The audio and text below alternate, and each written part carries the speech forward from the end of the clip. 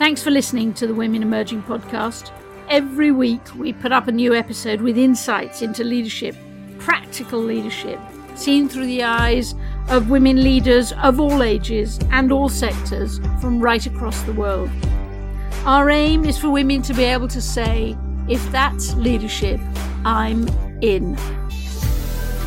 Don't forget to subscribe to the podcast and join Women Emerging on our website, womenemerging.org. That's womenemerging.org for more fabulous free leadership content.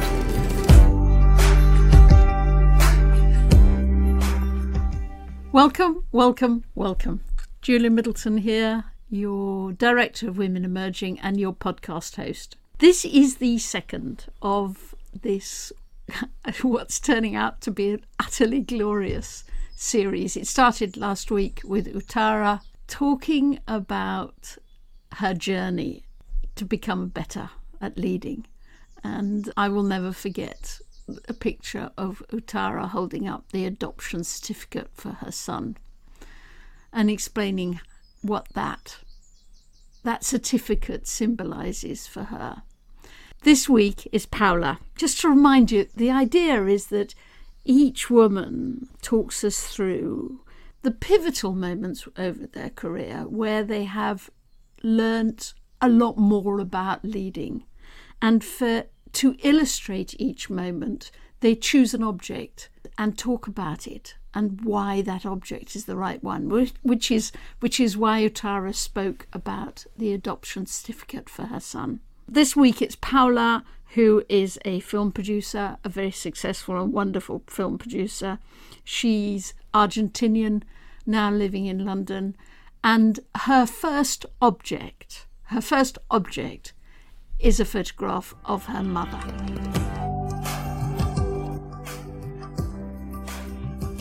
Dawn, why is a picture of your mother such an important part of this leadership story? I think, well, there is that thing about if you cannot see it, you cannot be it. And I think my mother is definitely the embodiment of you can see it and you can be it. She is a self-made, absolutely self-made woman in her own intellectual path as a feminist, as a psychologist, as a fighter for human rights, as a fighter for women's rights. In Argentina? Now in Spain, in the last 20 years. Now in Spain. It's been in Spain, but it started in Argentina. And before that, she was an air hostess. In her, she raised me with support from her grandparents, from my grandparents, her parents, and my aunts, and, all together in a tiny house. But she kind of felt that I wanted to travel the world, but we didn't have the resources. And so she decided to become an air hostess so she could make me travel. And I can see her as a long line of sacrifice, but also of inventive ways to lead a new life for herself and myself all the time. And so, yes, it must start with her and a photo of her, definitely. But it particularly starts with you because of that expression you used. She obviously said, like you do sometimes, this is just not possible. Oh, yes, many times. She does, all the time. I mean, she's a forensic psychologist these days, and she works a lot her life is like a 24/7 work on terrible stories of women that need support and a lot of, sometimes I do reflect that it is also to do with her own story. I mean, the fact that she had me like really young, she was a teenage mother and my father was not around and all those things. So I guess when she's helping those women, she's also helping her young self. This is my own interpretation. But I think many times she found the strength and the courage to get out there and think this is not possible. And when have you said that? When did I say that? I said that the first time I considered leaving Argentina behind. I was a journalist there and I felt very, very choked by the misogynistic culture there, and I felt very choked by the culture was very, very suffocating. Your mother taught you that to be a leader, you have to be a rebel. In a way, yeah, one could say that.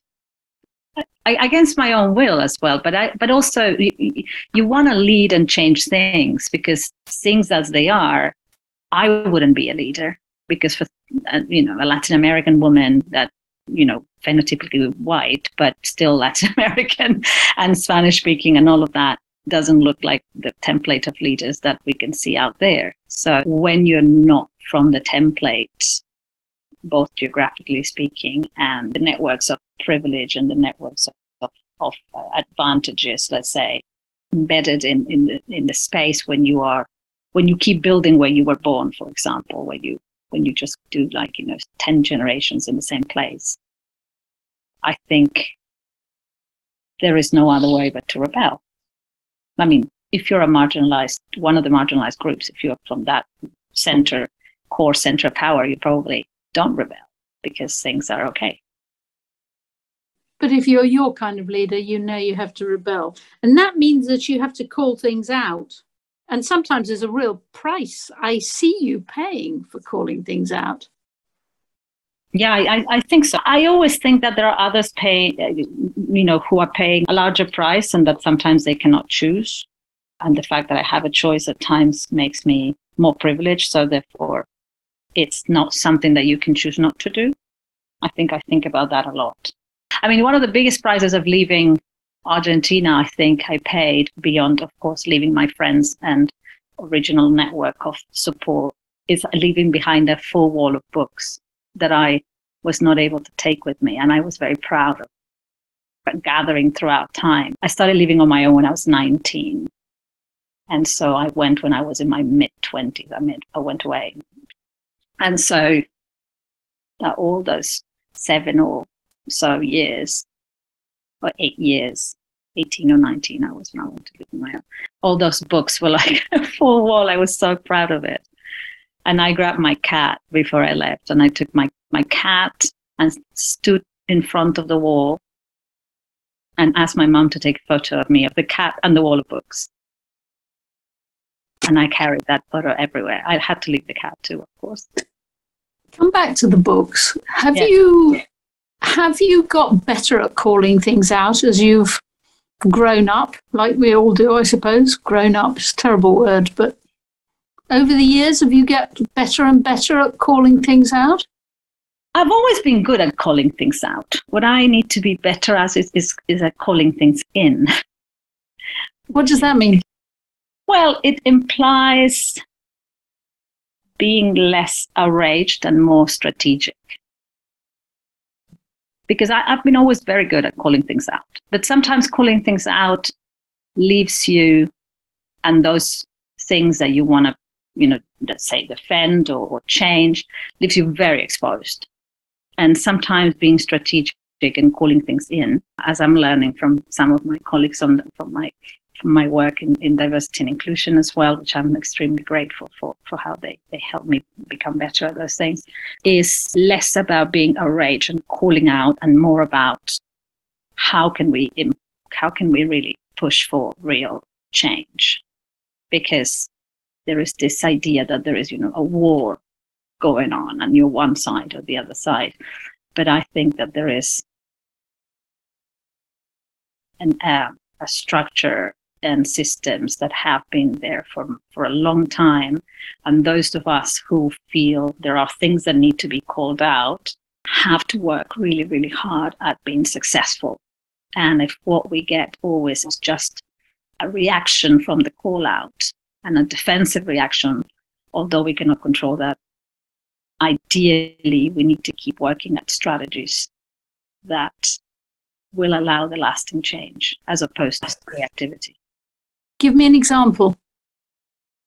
Well, imagine that, you keep calling, I don't know, I'm going to give you a very silly example, and it's just for the sake of, being fast. But, a person that calls Colombia, the country, Colombia.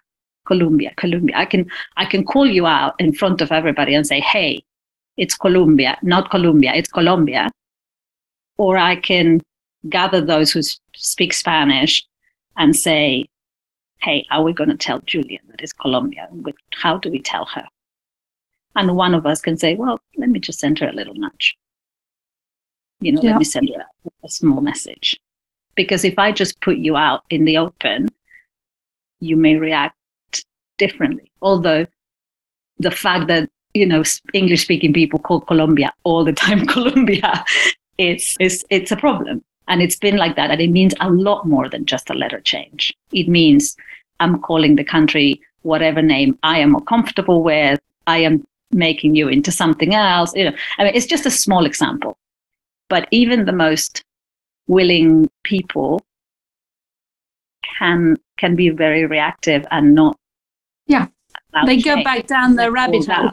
Yeah, if they're called out. So that's what I mean. I'm okay. I'm very good at calling out. I need to keep honing my skills at calling in and how I can do that better. That's a really good example. That helps a lot. Colombia. Go back to your books, because your second object is in fact that picture of the cat and you and the books, isn't it? In this journey of your leadership, tell me why you associate that with the message that leaders should stop trying to achieve. So I have this whole theory about the perfection side of things, of which I was a good student for a while in trying to be very good at many things. But I think without leaving behind the idea that being good is great and being great is fantastic, my mother has something that says perfect is the enemy of good. And I like it. And I think the work that we do, it's okay to be aspirational at good work. It's okay to be imperfect, and it's okay to continue honing and making it better. Because the moment that you believe in this kind of idea of perfection, well, first of all, you go down a rabbit hole of you're never ready. You get frozen by fear. You have to read 300 books about something before you activate. And I can see it in many of my friends who are, I'm probably in myself many times still, even though I'm already aware of this mechanism, which, if I still believe Sigmund Freud was half the way of curing yourself was seeing it, right? But I think it's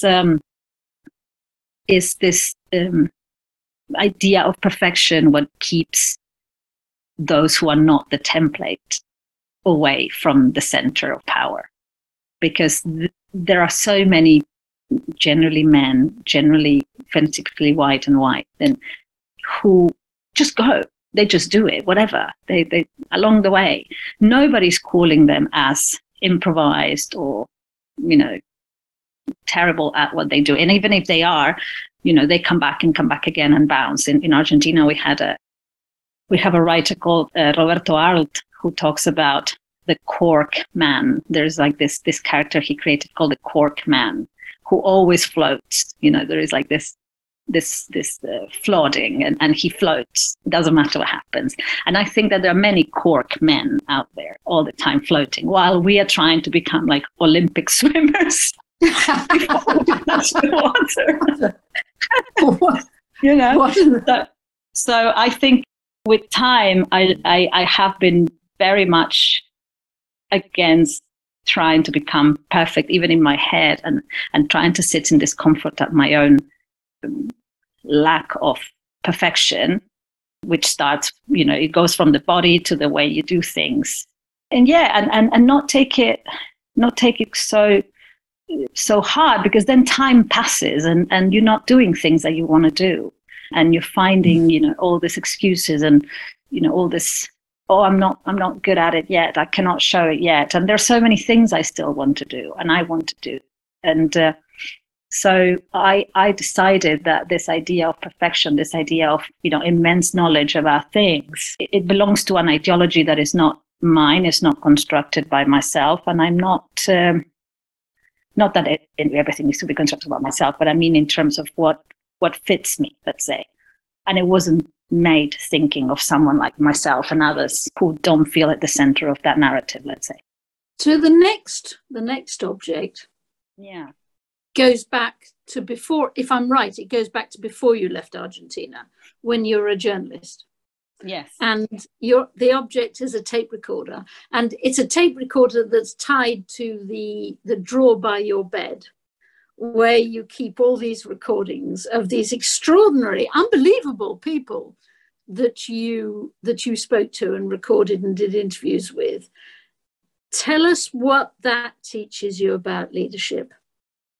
I'm always talking about like how important it is where one is going and not so much where one comes from. But I'm not saying that in dismissing someone's roots or dismissing someone's past. I'm saying that in terms of like, make sure that that doesn't weigh in so much that you cannot go forward, let's say, or that you can go somewhere else. There's like this big trauma when you migrate, even if you think I have a good life or I managed to make it all right, which is whoever you were, unless you're going from one house to another house in another country, which was also yours, which is not my case. I arrived in the UK literally not been ever here before and not knowing one single person. So I've never been to London when I came to live in London, right? So there is a whole past that you leave behind that at times is unknown to others, but also has no symbology to others, has no weight for others. You know, remember telling about my past achievements or whatever it was, and people looking at me and going like, you know, I've got no idea about that. I've never read that paper. I don't know what it means. So, or even missing the point and assigning it to Brazil or somewhere. I mean, all that lack of knowledge from the new place. So I think a part of me never wanted to forget that also those things I did as a journalist were a big achievement, because I came from a family that didn't have people in the arts or didn't have people in media. And I was like the first person to have all those things. And at that time it felt important, and I guess I never wanted to let go of that. I tell myself that I have those tapes there because one day I'm going to have time and go back to the interviews, listen to them and listen to them. When you go back, you'll listen to a certain gentleman who I think you recorded, who made you think about levels of bullshit. Levels of bullshit. Well, levels of bullshit. If I think of levels of bullshit, I remember when I interviewed Toni Morrison, and that she was like the most straight talking woman ever. She will call you in, call you out on anything that you didn't get right. And I was probably, 24 at the time. And there she was in all her, magnificent glory as the incredible writer, all-encompassing knowledge person she was and is in her work.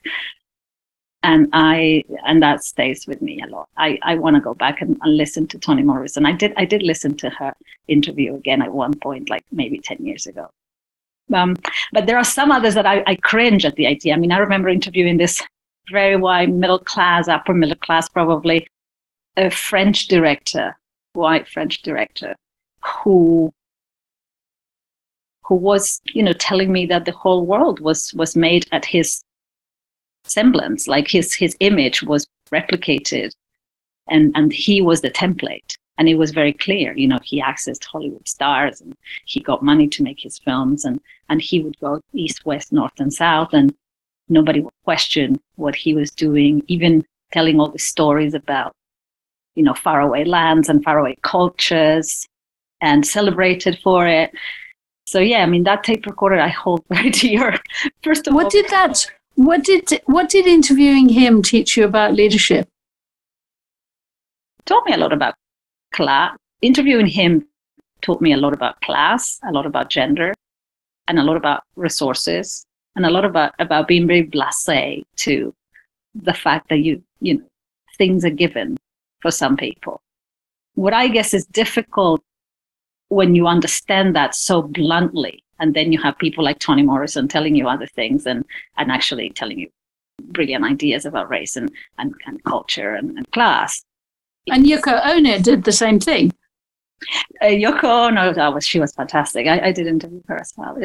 Yoko Ono was different, but yes, she also talked about racism and talked about what it was to be placed as a scapegoat for culture, and yes, I mean, all of those women and all of these men that I've interviewed at the time, the men were more templated into the more prestigious template figures, and the women were generally either the rebellious ones, the ones that society will decide to honor at a certain point in their careers when they have been going on for way too long. I mean, they should have been way more recognized beforehand.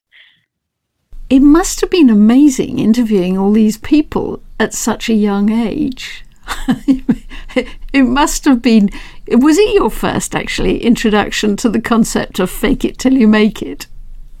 It's very good to put it. No, actually, I started at around 18 in radio, and I think that there were a few fake it till you make it characters already there. So I've been introduced to fake it till you make it since I touched on media. I think media has made a lot of that, fake it till you make it characters. If there's anything I struggle with or anything that makes me think, how am I going to get through the next day beyond material resources, is always about what is keeping the flame alive of passion, and what is keeping the flame alive of what makes you tick as a human. And so I think that is what I learned as well at that time, that there is a lot of fake it till you make it. But as long as you can do your own path, as long as you're like very passionate about what you're doing and really stubborn, it doesn't matter if you're faking it or you're making it. Go back to it. That French director, what else did he teach you about leading that you really, I suppose, didn't really want to know? That French director taught me a lot about gender and class, really, like how some people are very close to power, and most times men will support men, materially speaking. They will believe in their vision. They will allow that to thrive, even if they were not the right person to do the story. I mean, this was a director who did a film about, I don't want to expose the whole thing, but like something a film about something you knew nothing about. I'm assuming. Nothing about, and yet it was a film that went all the way to the Oscars and or some really high end awards, and it was a culture that wasn't even his, and I'm sure other directors would have loved to have that opportunity, but they weren't given the same opportunity because they were not close to power and resources, like it was the case of this director, and that was very, very clear. That sort of leads on quite well to the next object, which is well, in a way, it's the name of a film, but then it's redacted. And this is a film that you produced and that got to one of the big movie festivals of the world. But you were what, naive because you didn't get the credit for it? Naive, lack of knowledge, loads of things. I think also, I remember thinking, and it happens more often than not to most producers. Like most producers will tell you, my first film, I didn't have the producer credit. And then the more I spoke about it, the more I learned that was the case. I remember saying a lot, well, it doesn't matter. We have to we have to make sure that we do the film. It doesn't matter. It really didn't matter. It didn't matter to me at the time. It doesn't matter, and I'll work every hour God sent because that's what I do. Yeah. And then, of course, there is this other thing that, again, interjects with class and gender, which is the film industry and its privileged stance, where many producers are like sons and daughters of producers and sons and daughters of great-grandfathers of producers.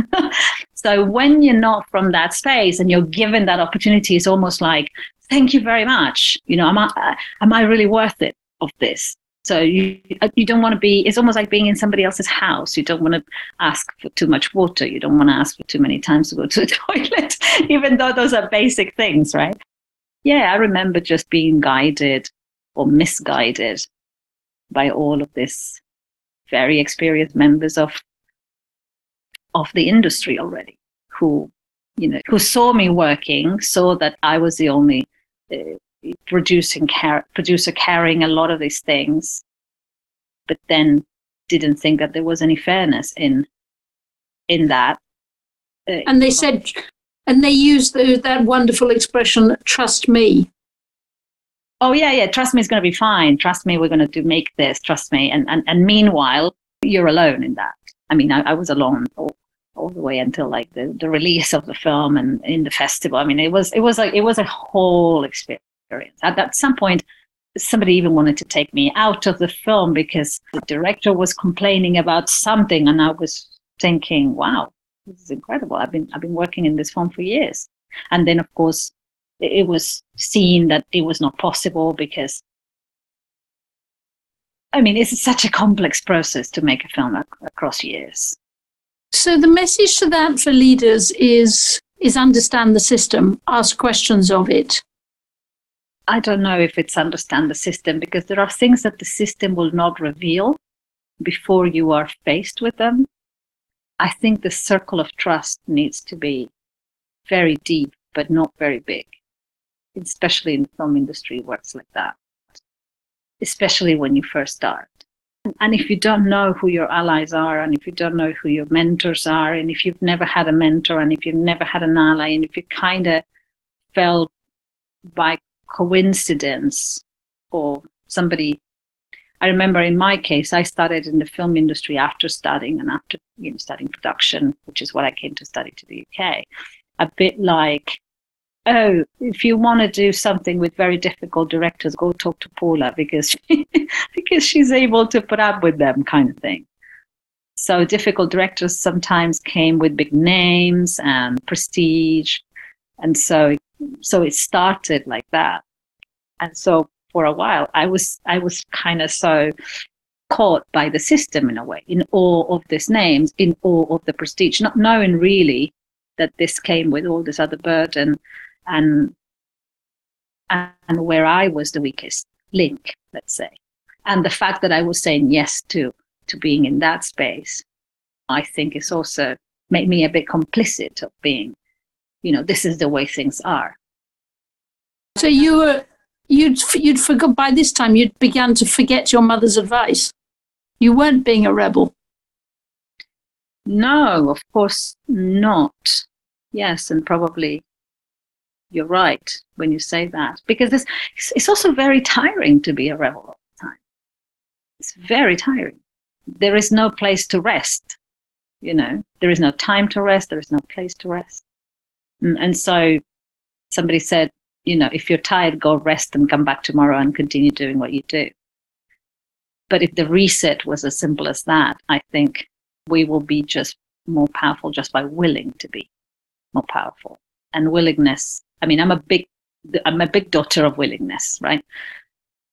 But willingness sometimes has its limitations.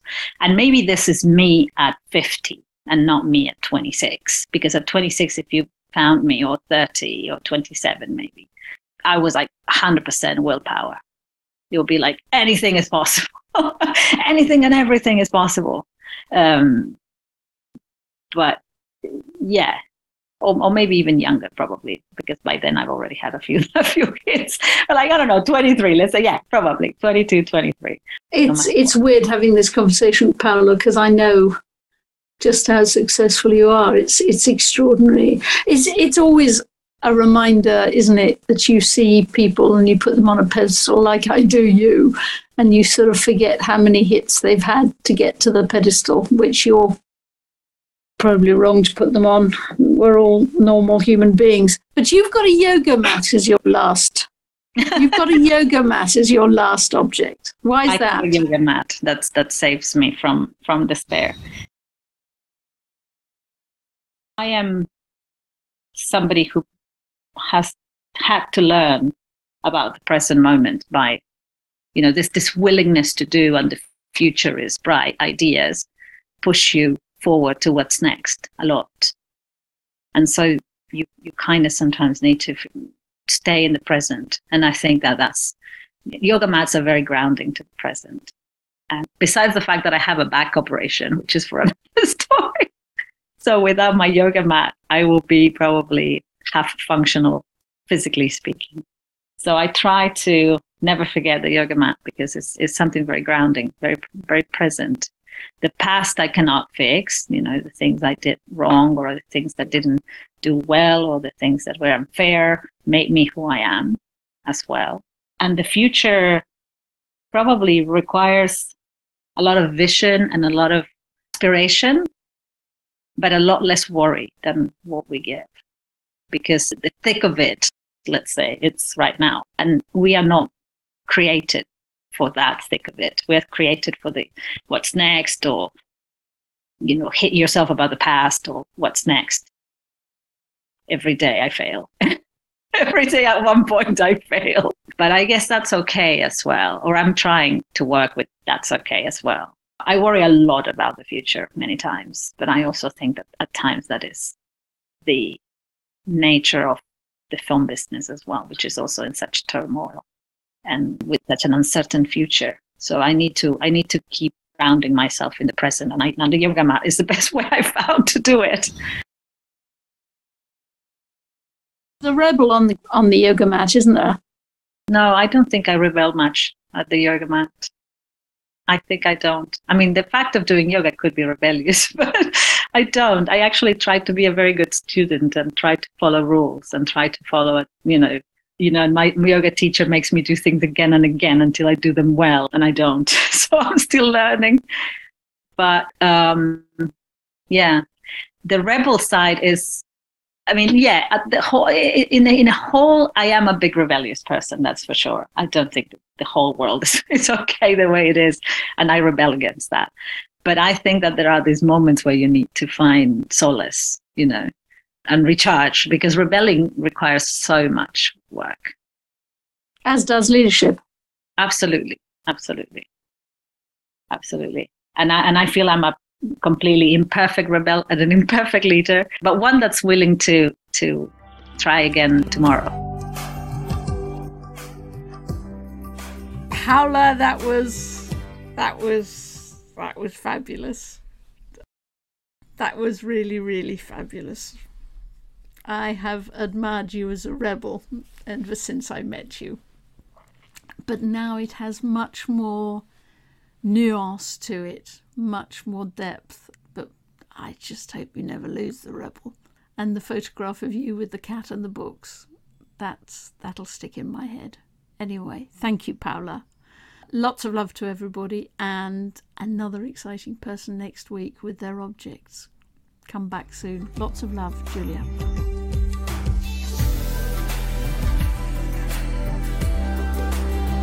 To become part of our movement and share your thinking with us, subscribe to the podcast and join the Women Emerging group on our website at womenemerging.org. We love all of the messages you send us. Keep them coming.